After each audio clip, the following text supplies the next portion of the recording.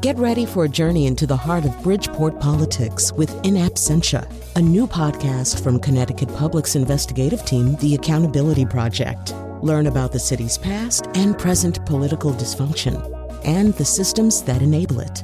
Tune in wherever you get your podcasts.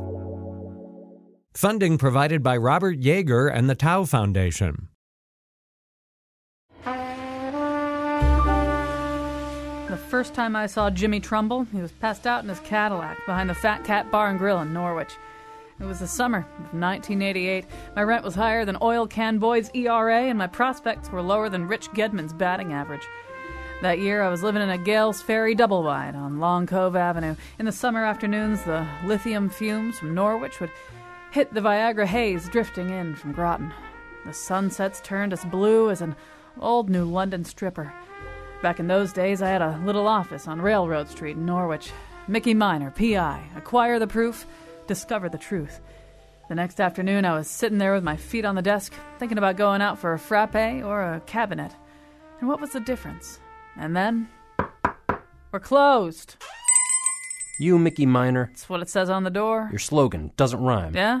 What rhymes with passed out in the caddy? Last out is a patty. What's your point? The last time I saw you, it looked like you were making the Gansett factory work overtime. I'm drawing a blank. Last night. Last night, I played bingo at the Pequot Hall. You take their wampum? I do okay. You got a job, Skippy? I work over at Thermos. You know, it keeps hot things hot and cold things cold. How does it know which to do? I don't follow you. You never will. Okay, I'll take your case, but I get $100 a day plus expenses. I don't have a case. I'm looking for the bathroom. Down the hall, but it's wicked filthy.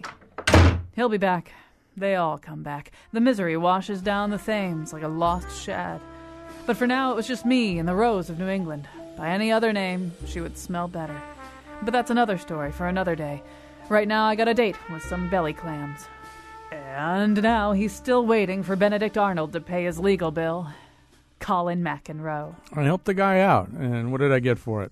All right, so you just heard our imagination of what sort of Southeastern Connecticut noir would sound, but we don't really have to imagine it. We have the writers here who do it. Not always noir, but always Southeastern Connecticut. You know, I started to think about this years ago when reading I Know This Much Is True by Wally Lamb, one of our guests here today, and his protagonist, Dominic Birdsey. And I was thinking, boy, I really know this guy. Like, you know, I know this guy. He's not me exactly, but I know him. I understand sort of the way he thinks and what his points of reference are.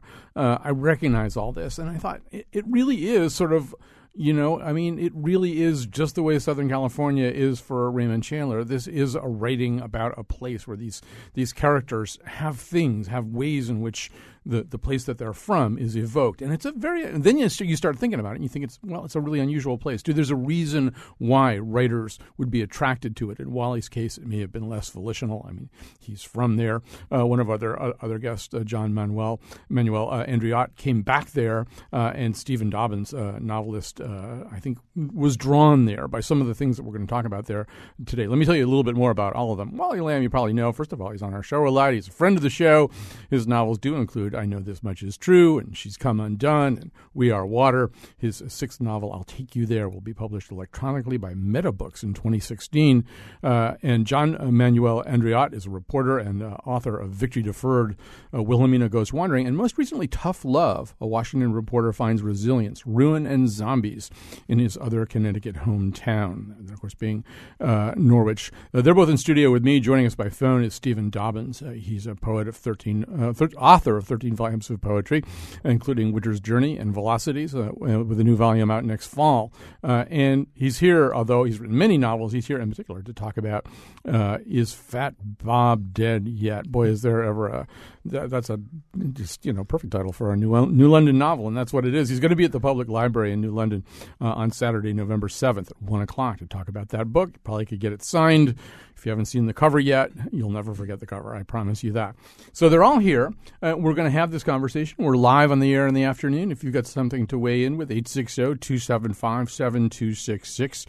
860-275-7266. So, Wally, I'll start with you. Three Rivers is the town where you've set so much of your fiction. It's pretty identifiably Norwich. We even know what Three Rivers they are. But what is this place? When you think about this place, what are its defining characteristics? What gives it its kind of thrust in your fiction? Well, I think unlike, say, the Gold Coast of Connecticut, we're more liverwurst than pate, and we're a little feistier. We are perhaps a little bit less focused on the material things. I think we're probably more influenced by Boston than New York, and so we drop our ahs and.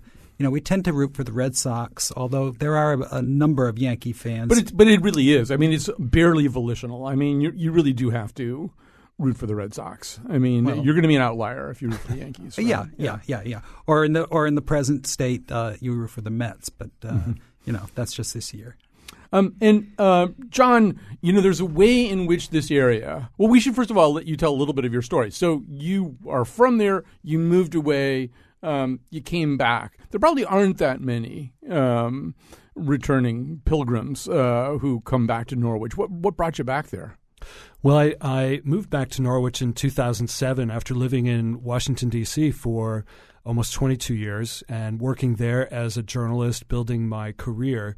And a personal situation in 2005 kind of opened my eyes to my life going forward, and I asked myself, what do I want? What do I want? I thought it might be nice to live in a smaller town. I was kind of tired of D.C., and suddenly Norwich presented itself after lunch with the editor of the newspaper there, and it was all I could think about after our luncheon on the way back to D.C. is what would it be like to live there now as the man that I became all these years later, and it was a very appealing picture. So it really is the place itself and all that it symbolizes. It's New England heritage, my family's roots there. 5 generations of my family have lived there. And I describe Norwich as an American melting pot in a saucepan size. It's an incredibly interesting, diverse city for a city of 40,000 people. I feel also as though that whole area, the whole southeastern Connecticut area that you guys all write about, it seems a little less touched by modernity than everywhere you go these days, there's this kind of polypeptide sequence of CVS and Boston Market and Starbucks and I don't know, and Cumberland Farms, right? And it's not as though you don't have that in eastern Connecticut, although in Sterling or something you probably don't. But so you have like stocks and pillories and a butter churn or something. But I just say that to provoke the people from Sterling. But there's sort of a way in which even if you've got all that stuff, underlying it is something a little bit more rigorous that's fighting back in a way that, like West Hartford or wherever, we've just given up. I mean, whatever. We're heterogenized exactly the way everybody else is. I feel like there's a couple of things going on, but there's a way in which that area is fighting back a little bit. Or refusing to accept it? I mean, does that make sense to you? Yeah, I think part of it has to do with the Norwich Free Academy, which is atypical and not like any other high school in the country. It's got its own museum, and because it's the only school in town, secondary school, then it has a lot of very loyal alums, and so we're. Instead of having A's and B's and C's, NFA has 5s and 4s and 3s and 2s and 1s, and juniors are third year, freshmen are greasies, and sophomores are called lowers, and so forth. So that right there is a kind of a typical example of how we're different. Well, I think, John Manuel Andreatta, another way that I think that it's different there is, they talk about how in the Middle East, people talk about the Crusades like it happened yesterday. And I think in Eastern Connecticut, things like the American Revolution and the life of Native Americans, when Native Americans were really alive there, to me, that seems much more alive than it is sort of west of the river. Absolutely. I think that east of the river and southeastern Connecticut and Norwich in particular is very much connected to its New England heritage. And now in the fall, when New Englanders are prone to saying you can take a New Englander out of New England, but you can't take New England out of that person. And it's no more true than in the fall when New England is at its most spectacular.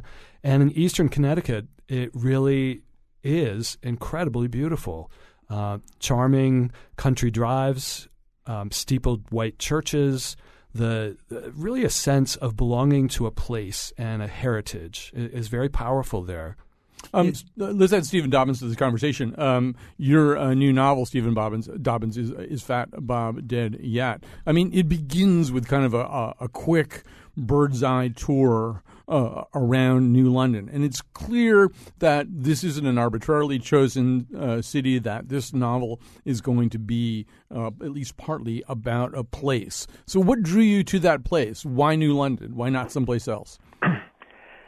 I like the contradictions of it, that it was a town full of beautiful buildings and a town full of very ugly buildings, a town full of wealthy people and a town full of extremely poor people. They're often talking about renovation. We're going to build up Bank Street again. Yet the trains go through right very close to Bank Street, blowing about 50 of them a day, blowing their horns over and over and over. I mean, nobody could live there unless you had very big padded windows. And I like that. I live in Westerly, which is just up the road, about 10, 15 miles. So you probably do call it a cabinet instead of a frap. I don't know what I call it. I have to watch my weight, man. All right. So, and there's, I feel like in this novel, Stephen, you're going for some kind of combination of noir and gothic, right? I mean, there's just, so there's got to be a way in which that the style of New London plays into that for you, that it is a place where strange things can happen and maybe happen kind of graphically. Does that sound reasonable? Mm-hmm. Say a little bit more about that. I mean, say, once again, what did you see there? I like the water. I like as I say, I like the contradictions. I like the sense of promise and the sense of failure all at the same time. And I thought I could put a book there that would also have contradictions, also have people who are very different from others. I mean, most of the characters in the book have several names. Birth name perhaps, and their real name, or their assumed name, or the name that the FBI gave them, or and so it goes back and forth with who are these people. One of the characters uses the word tradiculous. Yeah, I was going to come to tradiculous. Yeah, what does that mean? It combines tragedy and the ridiculous, and the main symbol of it would be slipping on a banana. The person flies into the air, everyone laughs, and then he falls on his back, breaks it. Yeah. There are many things like that. And the characters represent that in many ways. And the person who talks about or invents the word ridiculous is a scammer, really, making cold calls to people in the area for such groups as Free Beagles from Nicotine Addiction and Prom Queens Anonymous, and even one that he keeps coming back to, although it doesn't get him much money, Orphans from Outer Space. Well, so that's a perfect segue for me. I am going to do the unforgivable and quote myself, but in 2002, the New York Times asked me to go and write about Foxwoods, and I sort of described what you see, as you're kind of driving down and those spires come up, and how weird and Oz-like Foxwood looks dropped in the middle of all this. But I wrote, but then this is Eastern Connecticut, where I've been assured by more than one apparently sober person that there's a space-time vortex in the vicinity of Sterling, that Satanists conjure up demons in the Devil's Hop Yard in East Haddam, and that there is a giant ancient stone clown head somewhere out in the woods. The state archaeologist has found evidence of early Americans disturbing graves in southeastern Connecticut because they feared vampires were living in them. That's actually true. Nick Bellantoni has discovered that. So, Wally, that's not so much there in your fiction. Your fiction is, I think, about normal people struggling with abnormal challenges. But I think lurking in the background is this sense, once again, we're not in Litchfield, Right. And with this new book that I'm just finishing up now, it does come out of the shadows. I never imagined that I would be telling a sort of ghost story. But in I'll Take You There, which, Stephen, you might be interested in, has a New London setting, and specifically the Old Guard Theater. Right.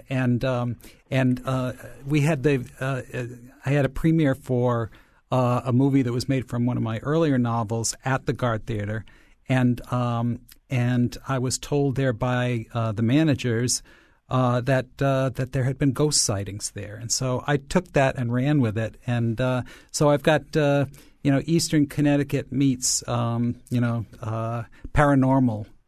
Eastern Connecticut. And John Manuel Andriot, as we go circle outside of Norwich, and I know you're kind of a farm boy too, you very quickly realize that the geographic signature of Eastern Connecticut is these somewhat dilapidated former factory towns, these post-industrial mill towns, surrounded by tremendous amounts of open space. Some of it's farmland, a lot of it's forest. The Patchogue State Forest is big enough. It's you could almost fit 3 cities of Hartford inside the Patchogue State Forest. It's that big. If it were a town, it would be one of the biggest towns in the state. So you kind of do feel as though, I've always felt anyway, if UFOs are going to come anywhere in Connecticut, they're going to come to Eastern Connecticut, right? I mean, there's that funkiness, and there's sort of a sense that, Connecticut doesn't have a lot of wild places, but there's wild places out there. Can you talk about them?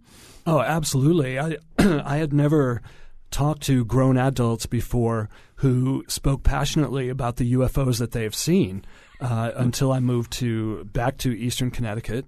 And more than one person, more than 2 people have told me and would probably swear on a stack of Bibles that they had really seen something really unusual in the sky at night.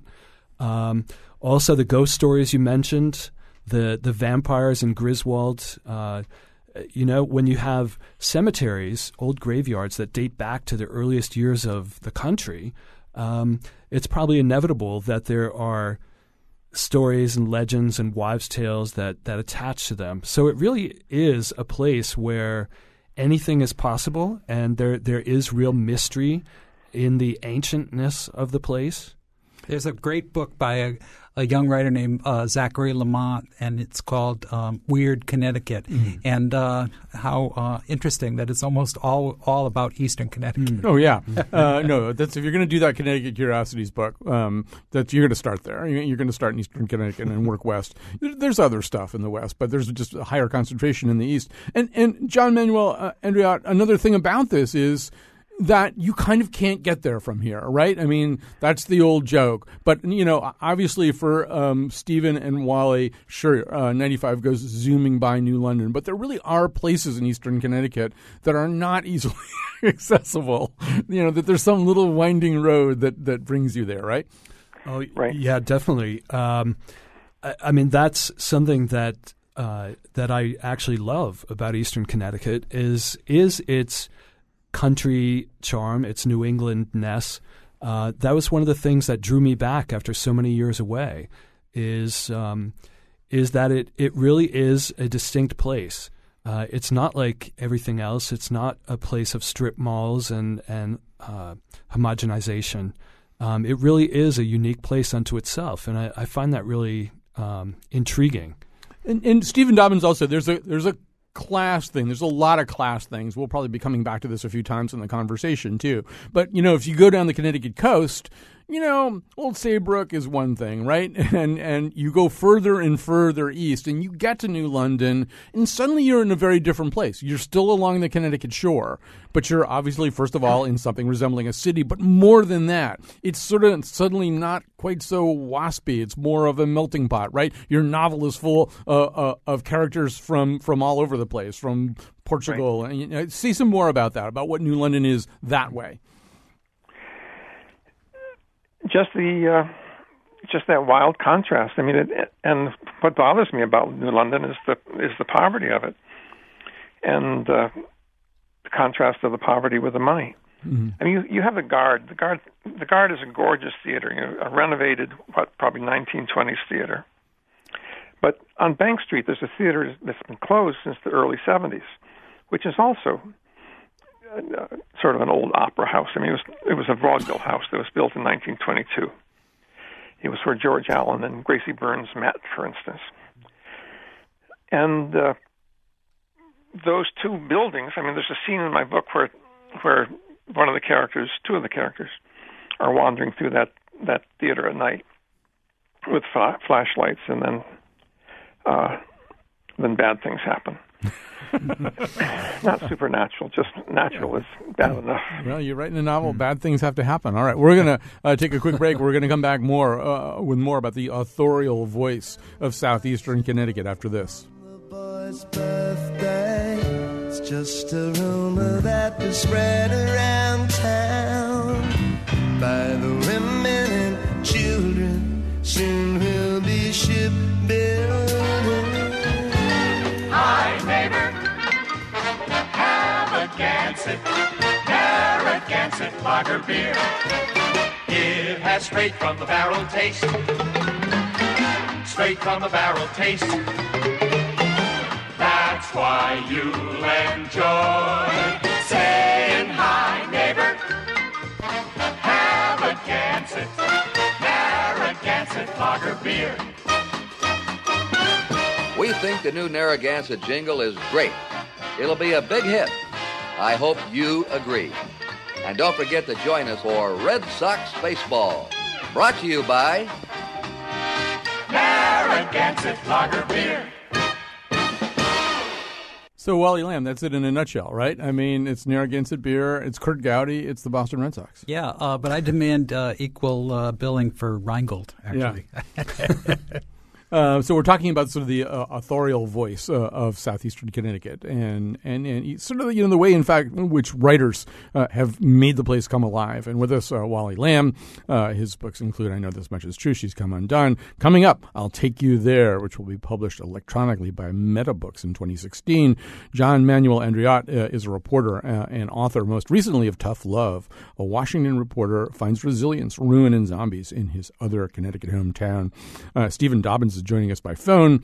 His latest novel is Fat Bob Dead Yet? And on the 7th of November in New London, he will be at the Public Library to talk about whether or not Fat Bob is dead and maybe sign the book and do some readings and stuff like that. So I want to talk a little bit about the way in which history works there in this area. So, Stephen Dobbins, one thing we haven't really talked about that much is the way in which this, like, New London's a coastal town. It's a seagoing town. It's a seafaring town. Its story is that of the sea. And it's also inevitably part of that, I think, is it's another way in which bad things happen, right? What does Benedict Arnold wind up burning? I mean, he comes in. Bank Street. Yeah, he burns Bank Street. Where does John Mason slaughter the Pequots? Well, he does it in Mystic. And there's a sense, I was reading in David Hackett Fisher's book, Albion Seed, how people in that area, people who lived within 20 miles of the coast, were told up to 1775, always have your guns with you because the British could come at any time, could come by sea. And that even for decades and decades after that, the tradition persisted of men leaving the church first to make sure the redcoats weren't outside. I mean, they after a while, it was just a habit. They weren't worried about the redcoats anymore, but they did it. And that was all along the seacoast because you have a sense in a place like New London that you're exposed from that direction, right? Is that there in the psychology, do you think, of the city, or at least your fictional version of the city? I think that's still there. Obviously there are no whaling boats or no danger anymore. Maybe the submarines across the river in Groton. But it's a town with a very complicated history and an exciting history. You go over to the fort in Groton where Benedict Arnold and other Brits were fighting off the rebels. I mean, it's very striking. This place up on a hill with a obelisk and these dirt walls around it. That's always there to remind you of what that past is.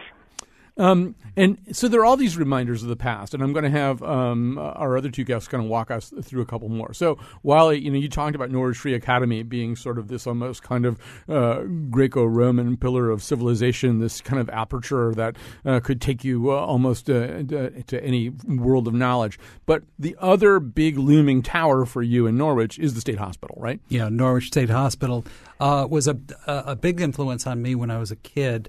Only from the outside, I would ride in the back of my parents' station wagon, and I would be very excited if I saw somebody on the sidewalk. Oh, that must be a crazy person. So it was a kind of a combination of fascination and dread for me. And I didn't realize that when I grew up and started teaching and writing that I would sort of go back to the state hospital and investigate mental illness in many of my books. And so this was it's defunct now, we should say. There are occasionally talks of John Manuel. There's talks occasionally of turning it into a city park or something, right? Did they do that? Well, the state hospital property was sold by the state of Connecticut to the town of Preston, where the land of the property, most of the land, is located. I think 40 or 50 acres of it are actually on the Norwich side of the town line. So there have been various plans and schemes to redevelop it. It's quite a spectacular location directly across the Thames River from the Mohegan Sun Hotel. So the buildings have been largely leveled at this point, and for the first time in my lifetime, you can actually see across the river, and at night you can see the hotel tower at Mohegan Sun. So. Yeah, so the hospital itself is a haunted memory, but the physical place is slowly being redeveloped. There's sort of a lot of that down there. I mean, there's also down in Waterford the Seaside Sanatorium, which is slated to become a state park. At one point, they were discussing various ways to handle this because it's also kind of a spooky place. This is a place where kids with tuberculosis were housed, and I mean, if you look at the interiors of it, it looks like Shutter Island or some really scary movie. But at one point, they were talking about having it be, I think they used the phrase, a controlled ruin. They were just like going to let it kind of collapse and have that be part of the coolness. I think they decided not to do that. But Wally, until I'd read your essay about this whole area, I hadn't realized lithium was actually developed at. This was alluded to in the introduction, obviously. But that's what I had heard from more than one person. In the Ribicoff building, I had heard, and it was lithium was developed by, first of all, giving it to monkeys and then to men and women. And I heard stories about how several of the therapists who lived on and around the hospital had monkeys for pets. They would bring the lab monkeys home, and the mood stabilized lab monkeys. Well, hopefully, yeah. I don't know how you would be able to tell that a monkey's mood had been stabilized, but maybe it's more obvious than I think it is. I want to talk about one more aspect of history. So, Stuart, you mentioned Stephen, excuse me, you mentioned in your book, and I think you just said it before too about Benedict Arnold, but John Manuel Andriot, Benedict Arnold is like a really big problem in Norwich. It's like a really big thing, and I just showed you guys some pictures here in the studio. I went in the 1980s. There's a guy named William Stanley, who both Wally and you know or knew, who really felt like, well, if they can do it with witches in Salem, I mean, that's not a nice story either, But if they could turn that into a tourist attraction, why can't we take America's most famous trader and do something with this? Tell us a little bit more. I know you wrote several times about him, so tell us what you wrote about him. Well, I actually agreed with Bill Stanley that Norwich has this strange sense of shame about Benedict Arnold, the fact that he spent his boyhood in Norwich before he moved to New Haven. So there's been this 200-plus-year-old shame and desire to sort of keep him as the city's dirty little secret.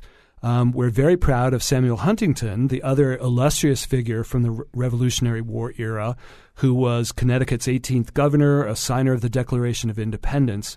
And, I've argued that we have a hero and an anti-hero, and that we need to get past our sense of shame that Benedict Arnold was from here and realize that other people don't feel that shame, and other people would be very interested in coming and seeing where he grew up and hearing the story of his life and spending their money in our town to do that. I'm going to tell you something right now, okay, at the risk of upsetting you. Nobody has ever heard of Samuel Huntington. I mean, right. Nobody knows who that is. Everybody knows who Benedict Arnold is. Yeah, Wally. I bet I'm the only one in this room, though, who has actually seen the B and the A carved into a beam at the house where he lived.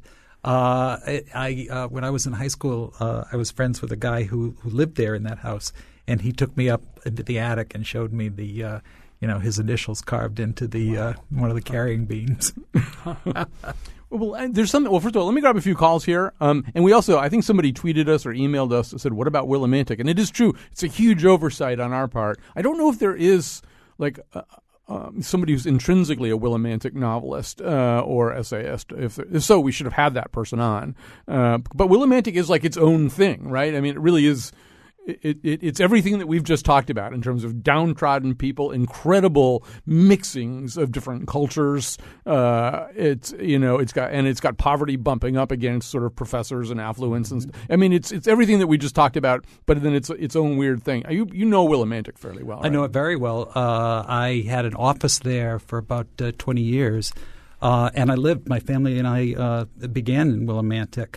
And Three Rivers, the town that I write about, is kind of a hybrid of Norwich and Willimantic. I kind of fudge it and make it both places. So let's. We've got another New London writer calling in, Rand Cooper, a regular appearer on this show. Hi, Rand. Hey, Colin. What have you got for us? Well, it's like a pitchfork to my heart not being able to be on this show as a New Londoner. But I want to recommend a novel.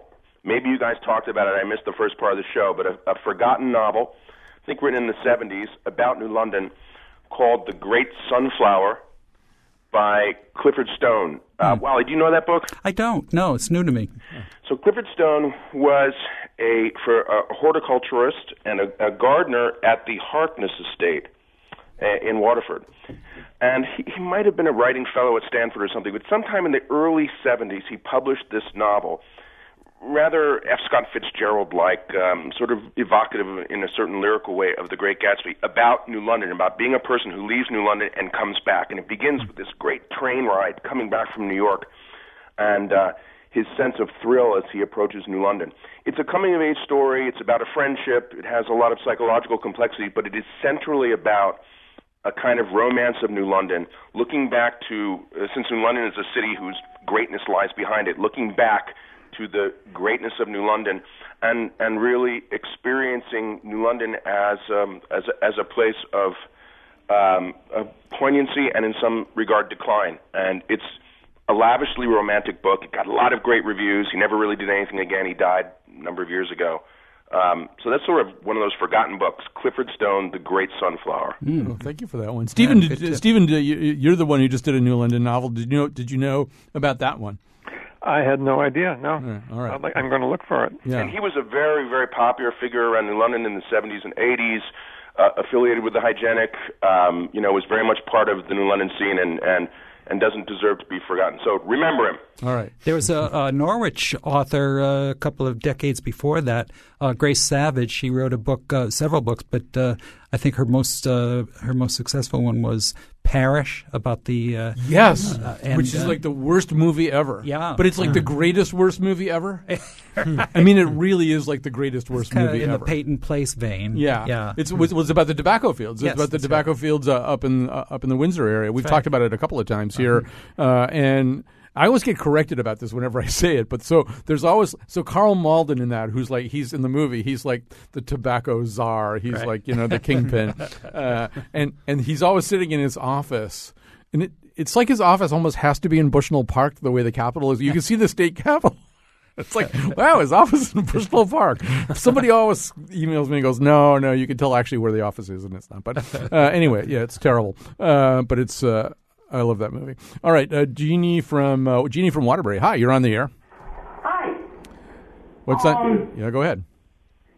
I just wanted to make a comment on one of your guests about the highway doesn't go very far. Mm-hmm. Somebody told me Connecticut was the ugliest state she had ever been to.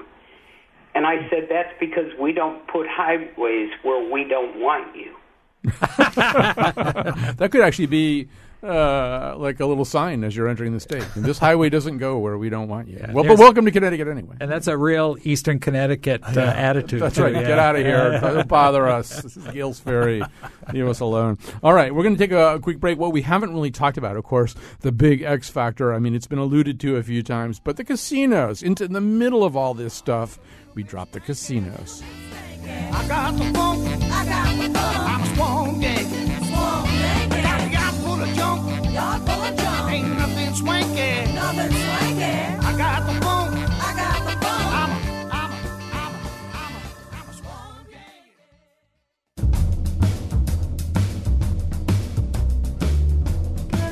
Today's show was produced by Betsy Kaplan and me, Kyone Wolf. Greg Hill appeared in the intro and tweets for us at WNPR Colin. Our interns are Dan Schultz and Sarah Flaherty. The part of Bill Curry was played by Eugene O'Neill.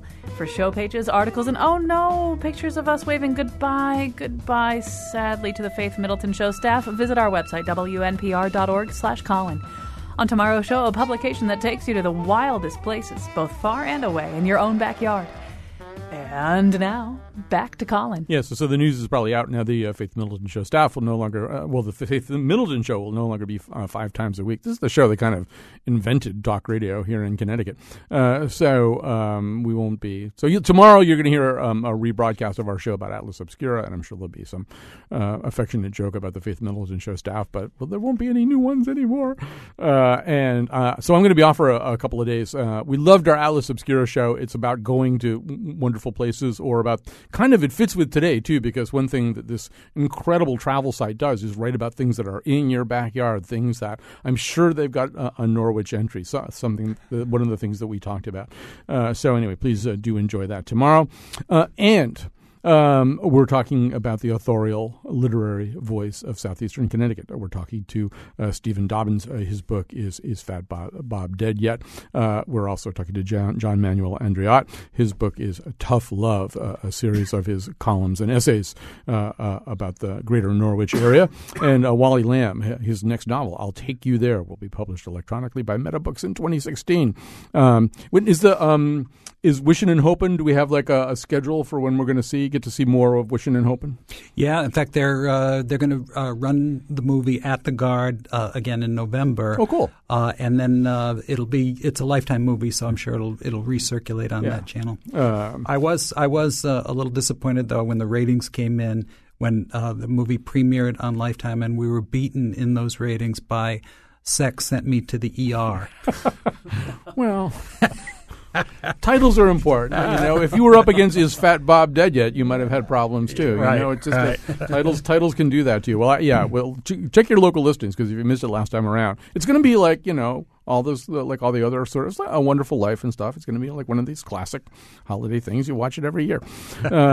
All right. So we haven't talked about the X Factor, which is the two casinos. So you have this area that's sort of really maybe a little bit more stalled in its own older history than a lot of places would be. The Revolutionary War, John Trumbull and the office in Lebanon and things like that, and the burning of New London. And these things are pretty fresh, in the history of Southeastern Connecticut, and that sense of what the Native Americans were a long time ago. But they weren't around that much. Suddenly, and Wally, this is sort of something that you said, growing up in Norwich, in the 50s and 60s, you really think of yourself as you weren't really from Indian country, right? No, nor did I know that a lot of my fellow students had Native American blood. It just never came up. In fact, it might have been a little bit hidden. And then the irony is that the Cold War kind of fizzles out, and Electric Boat starts laying off thousands, and just as the area is really on the ropes economically, along come the Native Americans rise from the ashes and build these casinos that really economically save the area. So Stephen Dobbins, they're there in your fiction too, but one senses that you're not a huge fan of these casinos. They prey on the vulnerable, and you look at the crime rates within a 50-mile radius of a casino. Robberies are up, alcoholic driving and crashes are up. There are more divorces. There are more all kinds of things, just from the effect of the casino. Although from the point of a novelist, of course, you want places where things happen, and casinos are great for that. Things are happening all the time there. Well, I had a friend that worked there, and his job was to be in a little room with about 4 or 5 other husky guys. And when anything happened, they would be out there in a moment, stopping a person who was fighting, or if there was a suicide, they'd clean up the blood, and everything would be cleaned up, and the games would be playing again in 10 minutes. And that's what they do. They just waited for somebody's bad luck to happen. Yeah. And then they were like rockets. They just shot in there and fixed it. I had somehow or other forgotten about this, but so years ago I was writing this serialized novel, which I think you were following for a while, Wally, and so the Foxwoods had just kind of opened not too long before that, and I'd never been to Foxwoods, but I thought, well, I'm crazy if I don't, because as a writer you kind of want to set something in a casino, right? You've got it all of a sudden, and I went down there, and I remember several things really surprised me. One of them was I wanted there to be a scene where people had to steal something that was in a casino, and so I was being walked around by Mickey Brown, who was the guy who was running the casino at the time, and I said, so I thought maybe it could happen at Christmas or something when there's nobody here. He goes, are you kidding me? He goes, Christmas is like one of our most busy days of the year. And I thought, really? That's so horrible and disturbing to me. And the other thing was, like, you meet these gamblers, who they have all these systems, and they have, I met one guy who was like a air conditioning contractor who, what he did is he'd show up with, I think it was like $100 in 3 of his pockets. And so when one pocket got empty, he'd go and have a couple of drinks and calm down. And then the other pocket would empty, he'd have a couple of drinks. And then if he lost the 100 that was in the third pocket, it was time to go home. That was his system. It was like that was his sort of off switch, like how he knew when to stop.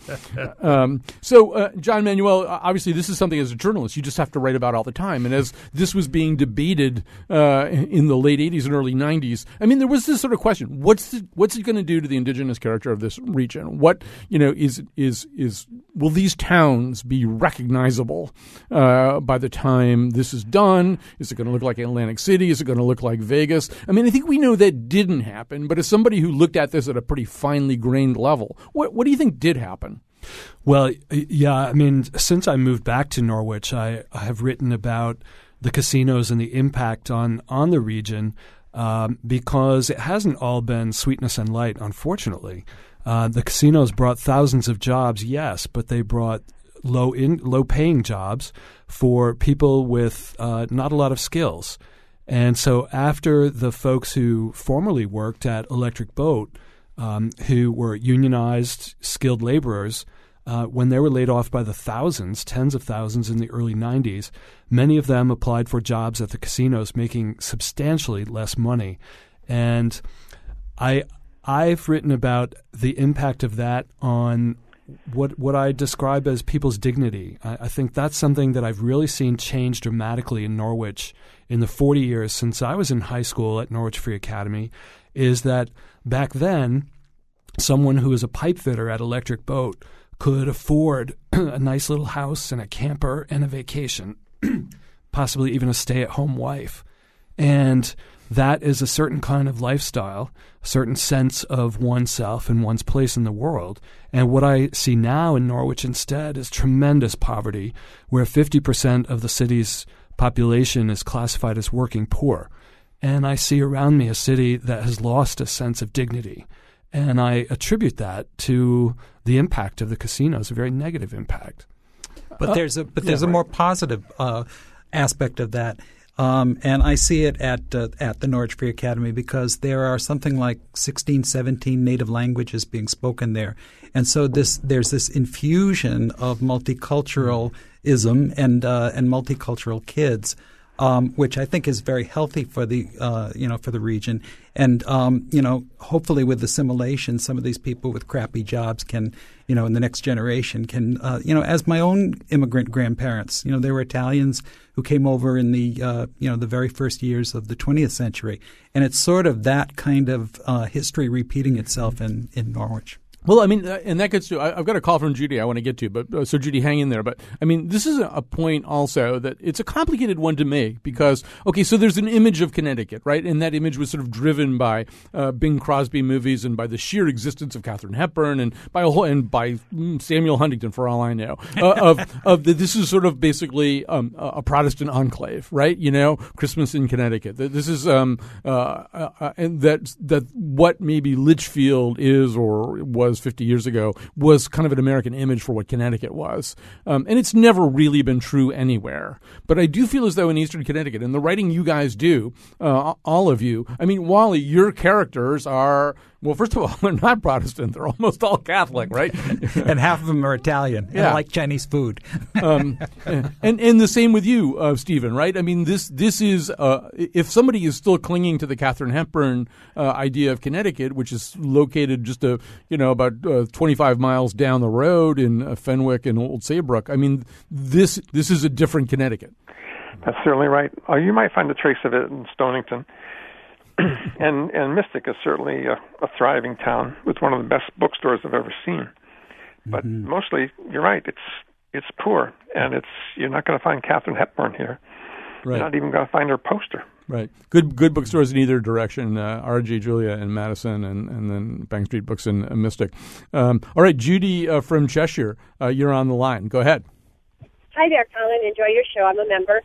But I'm just listening and wondering, we were talking about the State Hospital, which is no longer there, and the casinos, but what about the U.S. Coast Guard Academy in London, which is an awesome, great, reputed, academy, college, and also the new Coast Guard, United States Coast Guard Academy, which is going to be located there in New London at the train station, for which the ground has already been broken.